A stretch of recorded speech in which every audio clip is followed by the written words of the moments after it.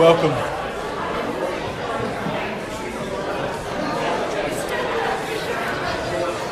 Welcome, everybody. Good morning. Thank you for being here. Let me invite you to turn to Mark chapter 8.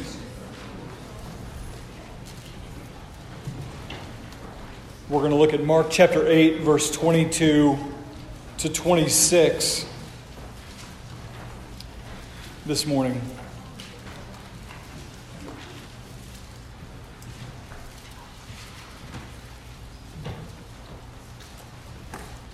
Mark 8:22 is where we'll start.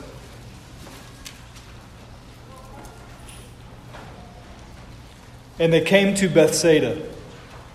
And some people brought to him a blind man and begged him to touch him. And he took the blind man by the hand and led him out of the village. And when he had spit on his eyes and laid his hands on him, he asked him, "Do you see anything?" And he looked up and he said, "I see people, but they look like trees walking." Then Jesus laid his hands on his eyes again. And he opened his eyes, and his sight was restored, and he saw everything clearly. And he sent him to his home, saying, "Do not even enter the village." Let's pray. Lord Jesus, I thank you for your word. I thank you that everything you do has intention and purpose. I thank you for your sovereignty. I thank you for an act of mercy and healing on this blind man who spent the rest of his life seeing clearly and experiencing the world you created. More importantly, I pray that we would see you clearly, that we would have a greater intimacy and knowledge of you, that we would walk with you and that we would love you. You said the greatest commandment is to love the Lord your God with all your heart, soul, mind, and strength. My prayer is that we would hear your word today and walk away with a greater love for you, a greater appreciation for you, a greater desire to serve you completely and to follow you even into suffering. I pray that you would take your word and use it, that you would plant it deep in our hearts today, and that as we hear your word, that your Holy Spirit would be our guide and our teacher. I pray that you would use your word today to transform us, and we ask it in the name of Jesus. Amen.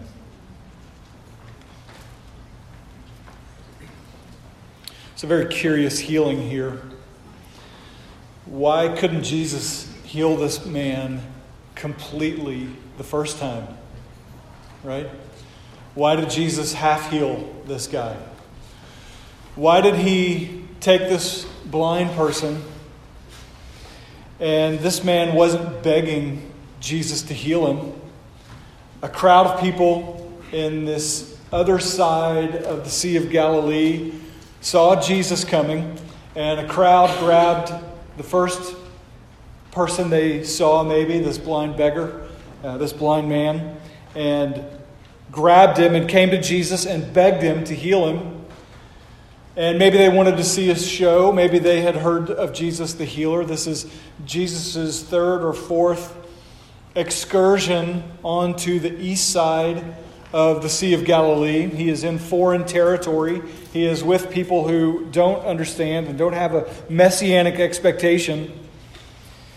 And Jesus gets the man, and he leads him by the hand. The man is blind, he can't see. Jesus leads him by the hand away from the crowds, out of the village, and only with his disciples, Jesus gathers around. Maybe this is what you might imagine if we were to gather for a prayer meeting, and a handful of us kind of huddle around, and Jesus is huddling around this man, and Mark is very explicit. Jesus spits on his eyes.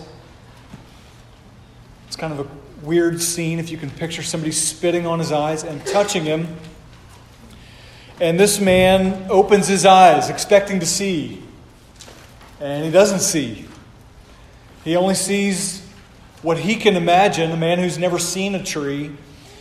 a man who's only felt a tree, and a man who doesn't understand what a tree is. He says, I see a few people around here, but they look like trees walking around.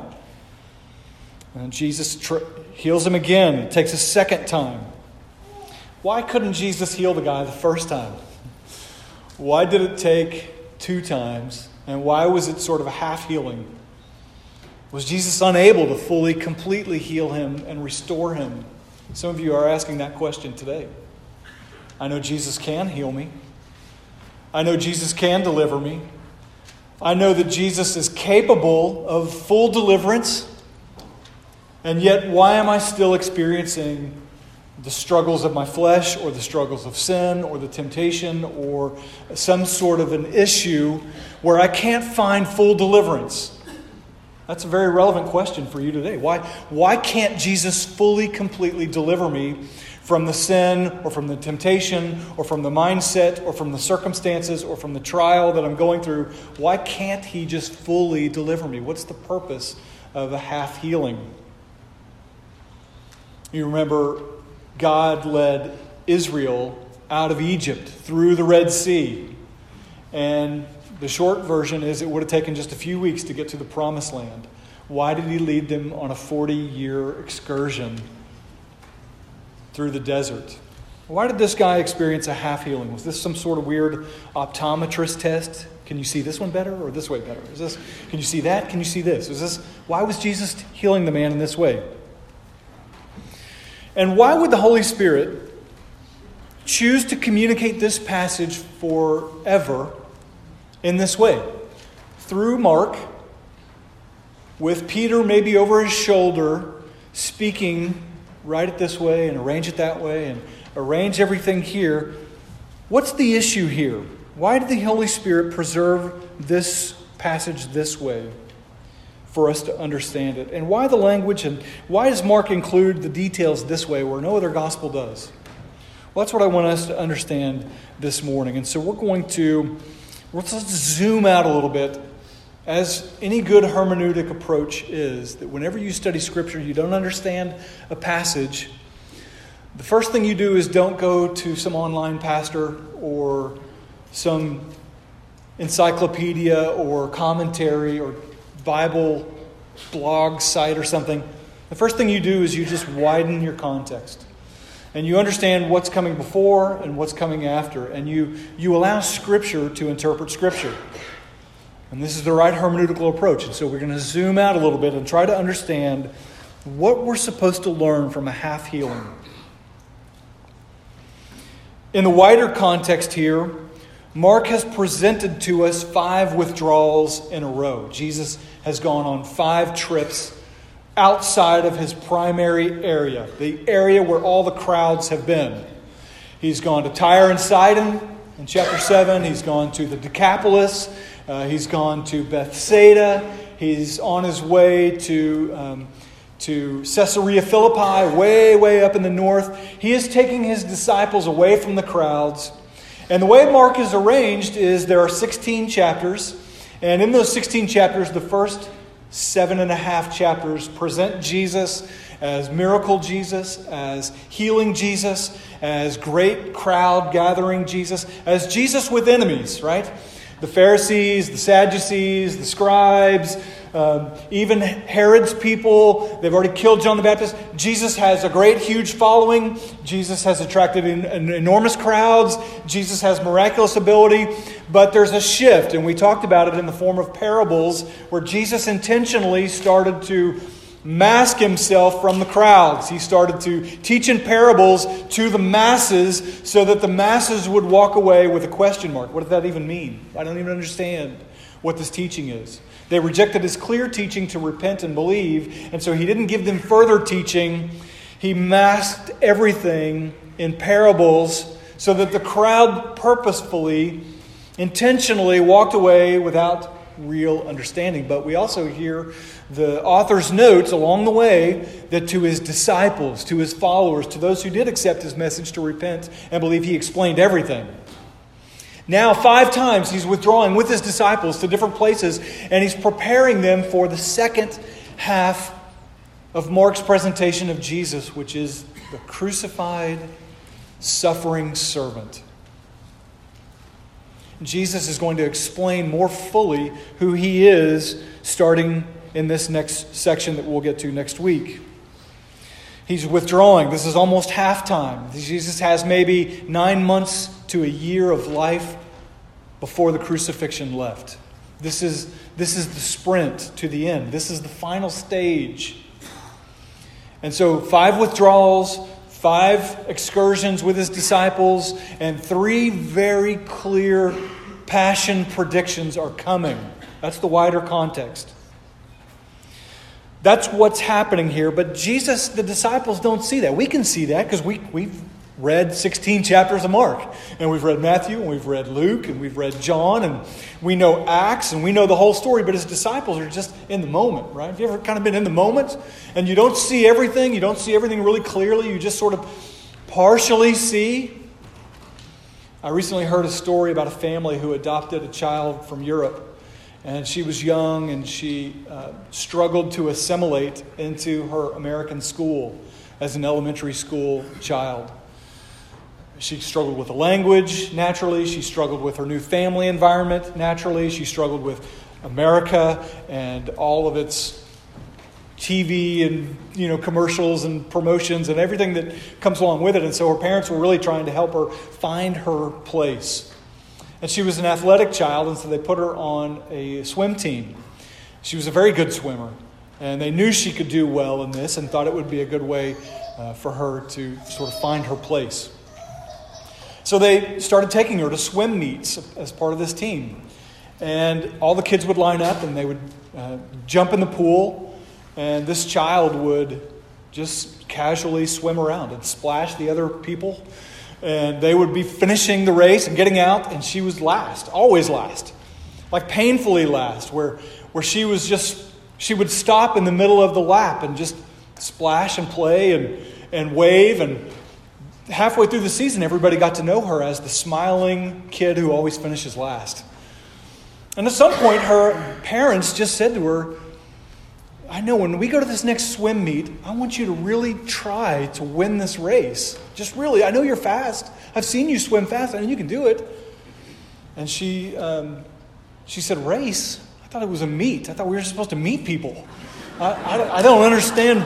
So she got in the thing. She heard the pistol go off, and she bolted across and instantly became a very fast swimmer. She just didn't understand what the purpose was. The swim meet to her meant we're just going to meet people. We're going to hang out in a pool. And it was confusing why everybody swam faster and got out, She was just confused. But something happens when you can see clearly. And Jesus wants his disciples to see something very clearly, something they don't see. They don't have the full picture. They like Jesus. Crowds follow Jesus. And they love the miracle kind of Jesus, but they don't fully understand who Jesus is. They don't fully get it, and he wants them to fully understand. I have this conversation a lot, and it typically goes like this. I'll meet people in the community, and when they find out I'm a pastor, which I don't always tell them right away because it creates kind of a weird distance between us, and all of a sudden they watch their mouth, and then they go back and they act like, well, did I say anything weird already?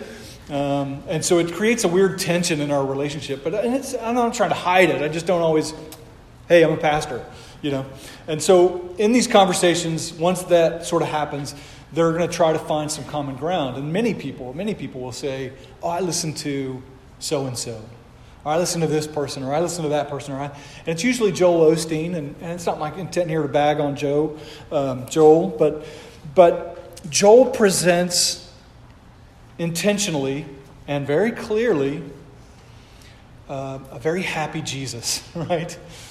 A very smiley, a very positive, a very American dream kind of Jesus. I want you to be happy, and God wants you to accomplish your 5 relationship goals. And he wants all your financial sort of portfolios to line up so that you can have this abundant, wonderful life. And he very intentionally leaves out critical parts of who Jesus is. He wouldn't like Mark chapter 8 through 16. You wouldn't like the end of Mark chapter 8 here that we're going to get to next week. And it's not my intent to smear some other pastor, so don't get that from it. I just mean we like the happy Jesus. We like the miracle Jesus. We like Jesus that sort of helps us find a parking spot or gets us out of a jam, or whenever he stands up for a woman or for a marginalized person. That's kind of the Jesus that we rally to, but we don't really like the Jesus that says, repent of your sins. We don't like the Jesus that's going to have to go to a cross and suffer. And this is the Jesus, this is the full side that Jesus is presenting of himself to us that we have to receive by faith. You can't just pick and choose which Jesus you like. You have to choose to believe and follow who Jesus presents himself to be. What does this have to do with this blind man? Well, let's pan out and look back at verse 11. Charles preached last week on Jesus feeding 4,000 people, and he leaves an area, and once he comes back into Israel, on the Israel side of the Sea of Galilee, the Pharisees come and argue with him, seeking a sign from heaven. Right? Not just a sign, but they want a sign from heaven. What does a sign from heaven look like? Well, you maybe had a friend or somebody who asked for a sign from heaven. If God is real, why doesn't he just write like Jesus in the clouds, or Bible with like neon lights flashing? Or why isn't there some enormous sign that just makes it obvious? This is what the Pharisees come and ask. They're demanding it, and they're arguing with him, trying to test him, looking for a sign. And Jesus sighs deeply in his spirit and says, "Why does this generation seek a sign? Truly I say to you, no sign will be given to this generation." And he left them, and he got into the boat again, and he went back to the other side. See, his time in Israel is going to be shorter in these next years. He's going in and out. He's going back away from the crowds. So on the boat ride, verse 14, the disciples forget to bring bread. Now this is, to us, a little funny. I mean, they just fed 4,000 people. Jesus asked for some bread. There's 4,000 people in the plains of Bethsaida on the other side here, this enormous area. They've been with him 3 days. And they're starving. Jesus is worried. He has compassion. Hey, let's not send them away hungry. We need to send them away with something to eat. What do we have? We got some bread here, Jesus. Okay, well, let me just break it. And it's like bread multiplies. I don't understand this. I spent way too much brain power and time in my Christian life trying to figure out, how does the bread multiply? Does he hide it behind his cloak? And is it like a clown car that just keeps stretching bread? I don't understand it. I don't understand the mechanics. I understand chemistry. I understand how things can multiply. I just don't have a reference in my mind for how bread becomes more bread, Enough bread that 4,000 people can push back from their little platform table area thing on the grass and say, "I'm done. I can't eat another bite." And then they all gather all the leftovers, and there's basketfuls of. I don't get this. All right. I believe it. I trust it. My faith says yes. My head says I don't get it. But the disciples, in some sort of irony, say, "Oh my gosh, we forgot to bring bread. And so we don't have any bread." And in verse 17, Jesus, aware of this, says to them, "Why are you discussing the fact that you don't have any bread? You don't get it. Like, do you not yet perceive? Don't you see?" is the Greek word. Don't you ophthalmoi? Do you not clearly see or understand? Why are your hearts hardened? Having eyes, do you not ophthalmoi? Don't you see? Having ears, don't you hear? And don't you remember, I just broke 5 loaves for 5,000, and we picked up 12 basketfuls. Verse 20. And then I broke 7 pieces of bread for 4,000 people. How many baskets did you take up? They said 7. And he said to them, "Don't you get it? No comprende?" Right? This is not sinking in. I'm the bread of life, and it never runs out. You eat from me, and you will never have lack if you feast on me, the bread of life. This is the picture he's giving them. You don't need this bread, and even if you do need bread, I'm going to give you bread because I can multiply bread. He's asking, don't you get it?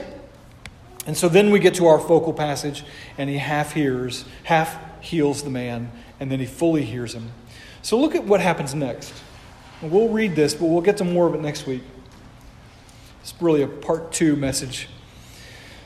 After he heals the man completely, and he's asking him the same questions.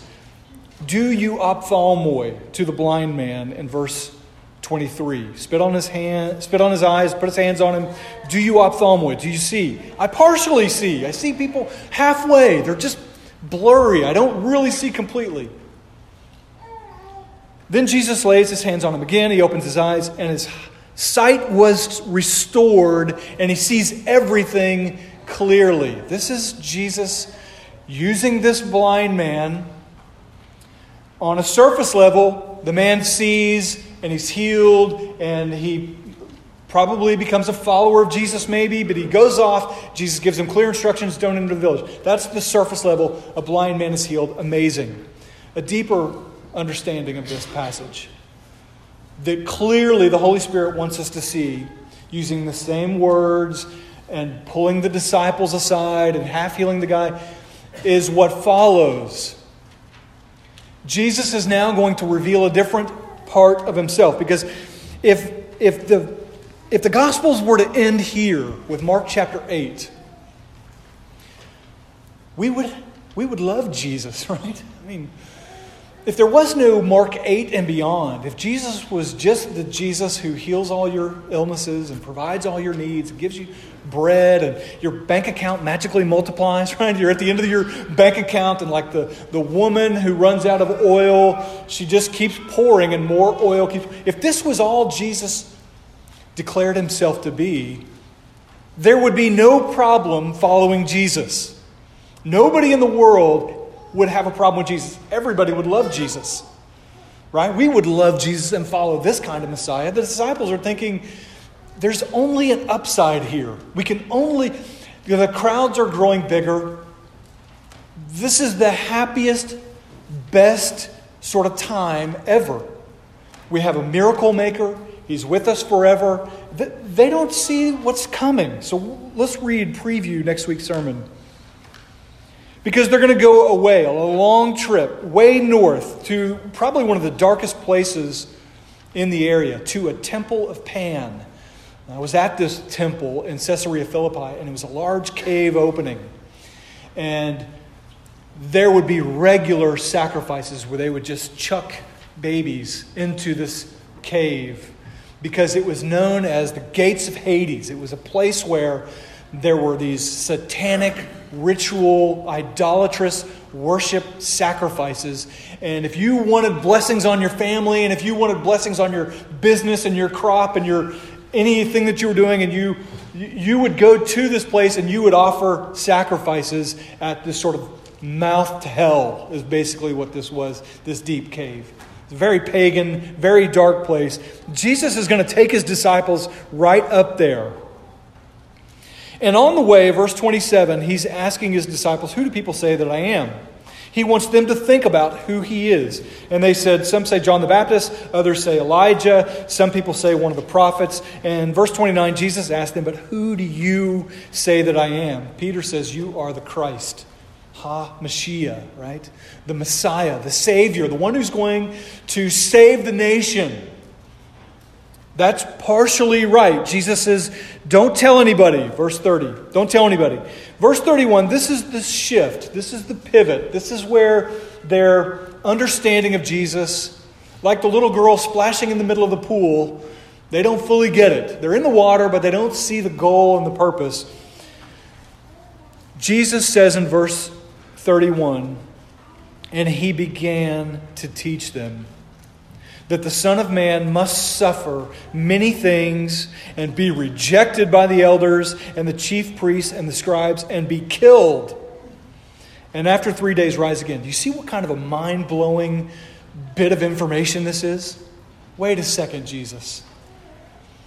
Do you have to do this? I mean, we're experiencing the height of popularity and crowds and healing and you can't die. You're the Christ.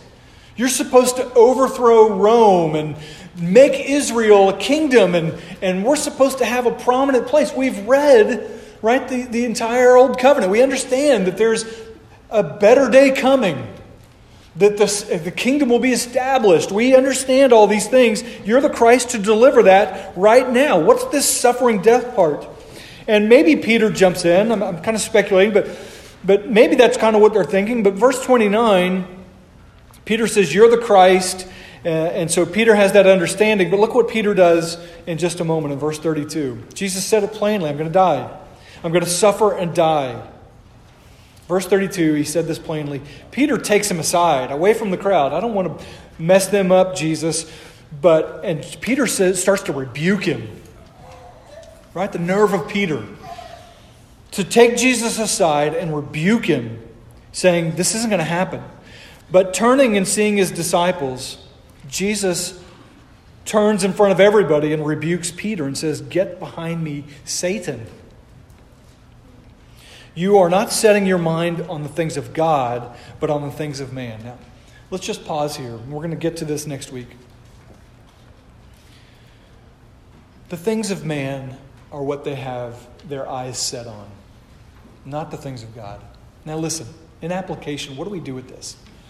Because we like healing Jesus and mercy Jesus, and Jesus who sort of takes up our cause and will hold the protest banner and will march in our parade kind of with us for whatever cause we're most sort of excited about right now. We love that Jesus, right?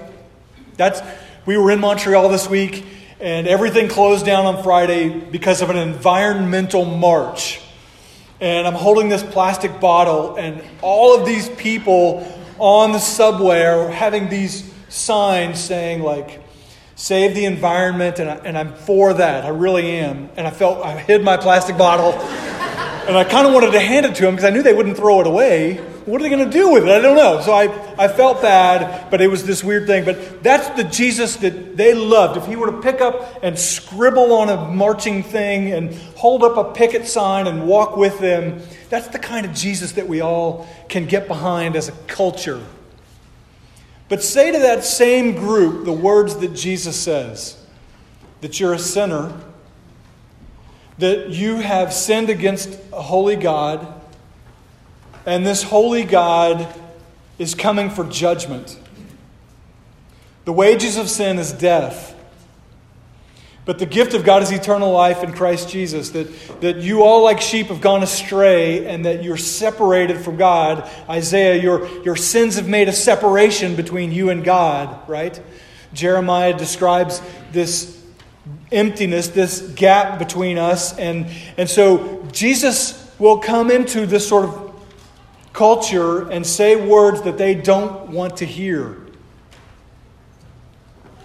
And they like to march with us, Jesus, but they don't like the preaching Jesus.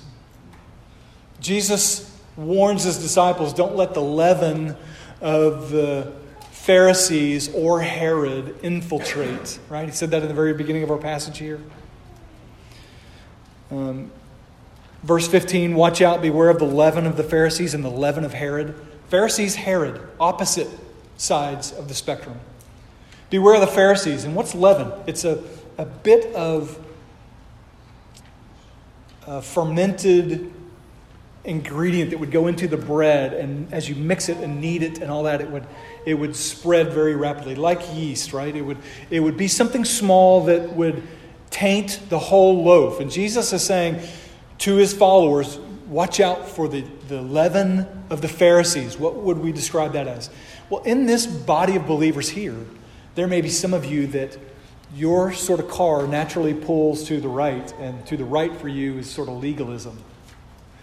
And you just want to be moral and legalistic, and you want to, the law says this, but you want to go beyond it and say, but I do this, and I go beyond. I'm not just moral biblically, but I'm sort of moral, ultra righteous. And I should sort of be patted on the back for how good I am. And you're not as good as I am, and so I'm going to go to greater lengths to be better. That's the yeast of the Pharisees. They're taking the law and going way above it. Remember the conversation we had about the Sabbath? There was like one really clear rule honor the Sabbath day and keep it holy. Do you remember that sermon? And there were 500 plus rules that they came up with that you couldn't do on the Sabbath. That's the Pharisees, right? That's the yeast of the Pharisees, is going beyond what Scripture says and becoming hyper-legalist, hyper-fundamentalist, hyper-moral, The gospel is for this sort of legalistic rule-breaking. That's the yeast of the Pharisees. What's the yeast of the leaven of Herod? Herod was just this sort of rebellious, wild living kind of thing. Maybe that's what this means, is that within every congregation there is a bit of you that wants to go way moral. And there's a whole other group of you that are like, yes, grace, I can live however I want. This sort of antinomianism that there is no law and I should just be able to do what I want and drink what I want and smoke what I want and be with who I want and amen, because Jesus is always there to kind of forgive me and His mercies are new every morning. Kind of like, yes, I can do whatever I want. Those two things will poison a congregation. We're to walk in spirit and truth. It's sort of in this balance between grace and the Scriptures are boundary, and not to add to it, but also to extend grace and mercy and to help those who are falling, but really beware lest we fall with them. And so there's a very real caution here that Jesus is giving them. But the bigger picture is Jesus is giving them a clearer understanding of who He is and who they are and what they are to do in light of His suffering. So you want to follow a Jesus that is for the cause and heals and provides and merciful, but the Jesus that says here at the end of chapter 8, verse 34, if anyone is going to come follow me, he must deny himself and take up his cross and follow me. We know what that means. They didn't know what that meant. They only knew one thing about a cross. It had nothing to do with... There was very little in the Old Covenant, in their Hebrew writings, that would talk about, prepare them for carry a cross. So they're hearing cross, they're thinking sacrifice. Why would I carry a cross? Why would Jesus make me suffer? Why would I follow Jesus? It's so funny that Larry read that passage. I've been thinking about that passage for a week in Colossians about... Why wasn't Jesus' sacrifice enough? Why did Paul say, I have to fill up what's lacking in Christ's sacrifice? Because Paul had to suffer in order to present the gospel to the people that he presented it to. And they couldn't be saved just because of Christ's sacrifice alone. There was some suffering on Paul's part in order to deliver the gospel to them so that they could hear and understand the gospel. And God calls you, Christ follower, on a path of humility and suffering. Philippians 2 says He's going to go down this path of humility and obedience, even obedience unto death, to become a servant and a slave of all. Consider others more important than yourselves. This is all of that Philippians 2, 5 through 12 passage, and 1 through 4. It describes this sort of path of humility and this sort of path of suffering that Jesus is telling His disciples that they must take up a cross and follow Him. Whoever wants to preserve his own life or her own life will lose it. But whoever will abandon their life and their ambitions and their goals and their hopes and their desires and all these things that they're aiming for, if you'll abandon those things at the foot of Jesus in full submission, if anyone would deny himself in that way and take up his cross and follow me, that person's life will be saved. Verse 35. For what does it profit a man to gain the whole world and then in the end forfeit his soul? What can a man give in return for his soul? For whoever is ashamed of me and my words in this adulterous and sinful generation, of him the Son of Man will also be ashamed when He comes in the glory of His Father with the holy angels. What's at stake here? Following Jesus fully, what's at stake is your soul, your eternal salvation. You can sort of acquiesce to the world and to the culture, and for this time, show that you're following Jesus as long as He's sort of good for you. But as long as Jesus is difficult and painful and hard, you're not going to follow anymore. John 6:66 says at that time, His disciples said, we're not going to follow you anymore. This is too hard. It's too much. We kind of like banner Jesus, but we don't like this death Jesus, the suffering Jesus. And if you're uncomfortable with suffering in following Jesus, the cost is your soul. This is what it means. This is the fuller picture. This is the greater understanding of who Jesus is. And you can see why a lot of people don't preach this. Happy Jesus draws a crowd, right? 8-pound baby Jesus, that guy draws a crowd. People like that guy. But they don't like this one. We don't like this Jesus. Because we're the cause of his pain. And that's hard. Have you ever done something that caused somebody great pain? My brother was deployed and was training to go to Iraq.